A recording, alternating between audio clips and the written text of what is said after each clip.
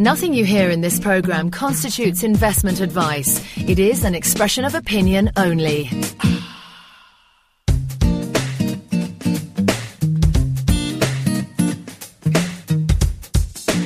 This is Frisbees, Bulls and Bears. Talking money and markets, what's happening and why. We talk to the experts, the traders, the investors and the companies they're investing in.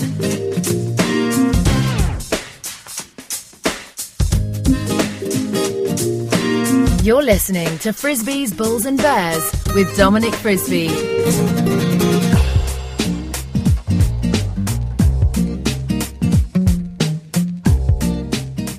Hello and welcome to Frisbees, Bulls and Bears with me, Dominic Frisby. A reminder that you can subscribe to the show via email by clicking on the subscribe via email button on the left-hand side of the screen, and then every time I upload a new show, an email will magically appear in your inbox, and that is the only email you will receive. Now, I'm currently sitting in the bar of the Holiday Inn in Mayfair with Miles Campion, who is a fund manager for Oceanic Asset Management. Hello Miles, how are you doing? What exactly is Oceanic Asset Management?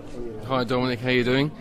Oceanic Asset Management is a firm that's been around 5 years. We run a natural resources fund out of Australia called the Australian Natural Resources Fund, which is a good name. There you go, it's a hard name to come up with, that one. It was, it took a lot of thought, that one. And we're an open-ended investment company listed here in London. All our investors are UK based, to get exposure for Australian resources through the fund. And an open-ended fund basically means if I sell my shares in the fund, you automatically sell your holdings in whatever proportion. Yeah, we have a valuation point every day, so you can buy and sell the unit on a daily basis, and it's a T+3 transaction. Okay, now it's been an incredible last 2 or 3 months for resources.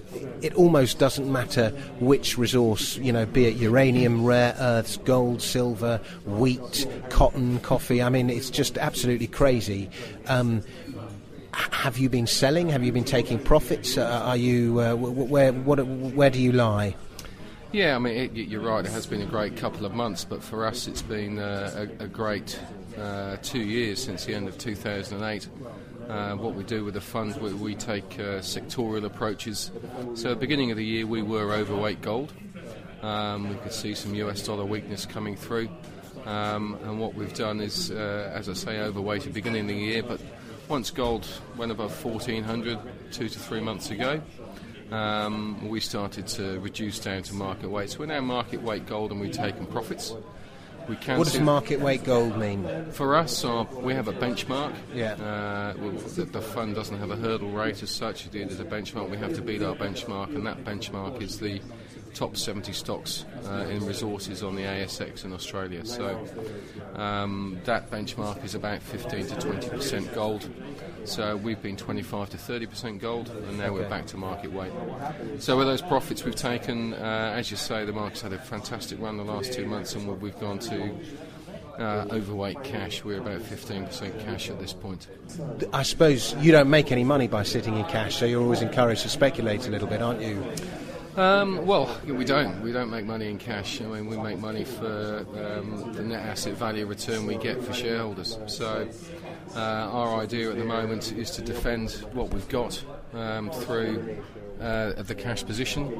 But what we're looking at, as I said, a sectorial approach. We're looking forward into the future. We're looking at copper very seriously at the moment. We're market weight in that, and we're heavily overweight in the uranium sector as well. We see that as a very good sector for the next 2 years. Well, when did you start getting overweight in uranium? Beginning of the year. Uranium was $40 beginning of the year. It had been very flat as a commodity for 2 years, but we could see many fundamentals coming into play in the sector in regards to, the natural resources is a very big market to play in. That's why you break it into sectors. In the uranium sector, there's only 5 or 6 producers to choose from. And most of those companies have now been either reduced to a takeout or sold forward a lot of their production to either the Japanese, the Chinese or the Koreans. And the market is in supply deficit at the moment. You take out of that market the uranium enrichment agreement between the Russians and the Americans, you take out £20 million, which is around about 20% of the market. And then there is not enough mine supply at this moment to actually cover that demand. I have to say, I'm utterly convinced of the uranium story. I think it's a great story, but it relies to a certain extent on expensive oil. It becomes less compelling in an atmosphere of cheap oil. The problem, if you like, with uranium is that it had such a big boom, which ended in tears in early, I suppose, spring 2007 was the height of the market. And when a market gets that excessive and that speculative, it takes a few years to purge itself. Do you think uranium has now purged itself? I think it is. I mean, as you rightly say, I mean, prior to what I was doing now with the fund, I was a geologist. I was a geologist for 12 years, and I'd never heard of uranium until 2003, 2004 when it started to take off. When did you hear of rare earths? Rare earths about 6 months ago, because that's another one that's happening right at this point. But no, it's we went from 4 or 5 uranium companies. I didn't know a uranium geologist at all, and I've been around the world doing geology for quite a few years.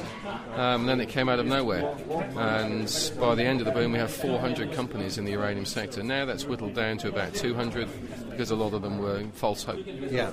You can whittle that down even further. What you have to look at uranium with is grade, jurisdiction for mining, and also the size. So you've got to have a longevity, you've got to have at least 10 years of production. That's what the Chinese, the Japanese, the Koreans are actually looking for, and also the Russians. So it's going to become a competitive market. Is the Chinese demand for uranium as insatiable as we think it is? Well, what they've predicted and planning for right now, they're spending over $175 billion. Their current capacity is 5 gigawatts of power. They're planning to take that to 80 gigs by 2020. They've currently got 13 reactors, 22 are being built right now, and another 39 by 2020. They need feed. They need feed. That 80 gigs in China alone will basically take out the entire world supply at this point in time every year, which is about that's the 2020 number would take out. Yeah, okay. It'll use about £60 million a year, just China. That's an astonishing statistic. Let's move on from uranium. Oh, just one last question about uranium. Do you buy the metal itself via one of those ETFs, or do you buy the producers, or do you own explorers as well? Yeah, we play the entire market. We don't play ETFs. We play listed entities. We're a long-only fund. Yeah. So in the uranium space, as I said, there's not many producers to choose from. We're in 2 of those that we see as good value. But where we're looking next is down that chain of explorer or someone who's in a feasibility study where we can see massive value coming through in the next few years. What do you think of iron ore? Iron ore, again, that had a great run. When I was a geologist, iron ore was boring. It was red rock, that was it. So no one took any notice. But obviously, again, China is the key. That has gone from a 60 million tonne importer 10 years ago to a 600 million tonne importer. So the market for iron ore is fundamentally different from what everybody knew it to be for the last 50 years. So it has been obviously the bread and butter of resources. And combine iron ore with coal, those are your bulk commodities. And they've been very, very strong now for 2 or 3 years. Do you see any sign of Chinese demand abating? No, I don't see how you can switch off 600 million tonnes and producing 60% of the world's steel overnight. They're growing at a rate of average 8.5-9% over 10 years. That'll continue as well. So if they just continue steady state as they're going and stay at 600 million tonnes a year, we will continue to have that demand. How much a factor has US monetary policy been in this commodities boom, and how much is it genuine demand? I'd just like to caveat that I'm not an economist, I'm a geologist, but yeah, as you said earlier, the last 2 months we have seen quite a price spike in most commodities, soft commodities as well, not that we invest in those. And I think that's been a function of the US dollar and their monetary policy and their quantitative easing. They've obviously signalled further quantitative easing in the next 6 to 9 months, and that will, I think, continue to support commodity prices. What other commodities do you like at the moment at current levels? Current levels, copper. again, it's a very most commodities are pretty good to look at from the supply and demand side. Fundamental changes in the market. We see the copper market in deficit for the next 4 years, even with big supplies from existing mines coming on board. And what we're seeing in the copper market is not quite, the copper commodity price is not really being reflected in equities at this point. Equities have lagged the spot price quite substantially. Copper producers are now producing for cash costs at 40 cents due to byproduct credits such as gold. Gold has doubled in price in 2 years, so miners are seeing their actual costs reducing due to the increasing other commodities. So we should see some super profits coming through some of the big copper miners in the next year or two. Is there a commodity, the key to which is not China? Good question. I think probably the only one out there that you could say is not wholly China will be oil and gas. But their energy demands at the moment, their energy demands as a whole is more than the US now, on an oil barrel of oil equivalent basis. But oil itself, they're still not the biggest market the US is, so that's probably the only one that's out there. Natural gas, do you like natural gas? Perennial dog? Yeah, I mean, in the US terms, it's very cheap. Why is natural gas not done when any other commodity is done? Why is it not done? Why is it lagged? So, I mean, it's in a bear market, basically. It must be the only commodity that's in a bear market. Yeah, there's been an oversupply over the last 2 to 3 years. 2 to 3 years ago, there was sort of $5.66 mark in the US. But it's different markets worldwide. The Russian supply of gas into Europe is a lot higher pricing, and also in the Chinese market is a lot higher pricing. So there's an oversupply in the US, and that's where the major market is. So it's in a bit of a bear market there. Okay, Miles, give us a tip. I want to go and speculate in a stock. What should I go and buy? Are you sure? Yeah. Well, we have. I think my favourite, as I've probably got across here, my favourite sector at the moment is uranium. We've drilled down into that through those 300 companies, and I think there's a standout there. If you like speculative, you're talking, say, 10 to 15 cent mark. Yeah, okay, go on. Yeah, that's speculative. Okay, that sounds good. ASX company called Stonehenge. They're around about a 50-60 million market cap. They've got Korean exploration, and they're run by the ex-MD of Extract Resources, so anybody who's followed uranium over the last 3 or 4 years will see the success that's had.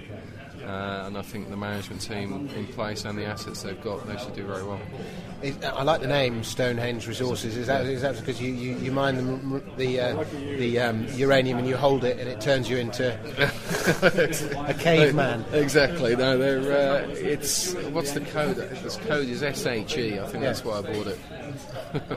Very good. Excellent. Okay, well, Mars, as we close now, why don't you tell us a little bit about Oceanic Asset Management? What's your website and how do people find out more about you? Yeah, the website is oceanicasset.com.au. We're based in Perth. Go and have a look at the website. You can see our profiles, you can see our performance, you can see our monthly returns. As I said, we've done very well in the last 2 years. We put on 200%. And what's your ticker symbol? On Bloomberg, I know our ticker symbol is AUSNRFD. Okay. .LN equity. Okay, and you're listed in London? Listed in London. Great stuff. Well, Miles Campion, it's been a pleasure talking to you. And do you know Ben Elton? Do you know who I mean by Ben Elton? I haven't met him yet, but he lives in Fremantle. I was going to say, he lives around the corner from me. He does. I think he's one of Perth's biggest landowners. Oh, he is. I mean, he's a bit of a superstar down there now. You've got Rolf Harris over here, we've got Ben Elton down there. All right, Miles Campion, thank you very much. Thanks, Dominic.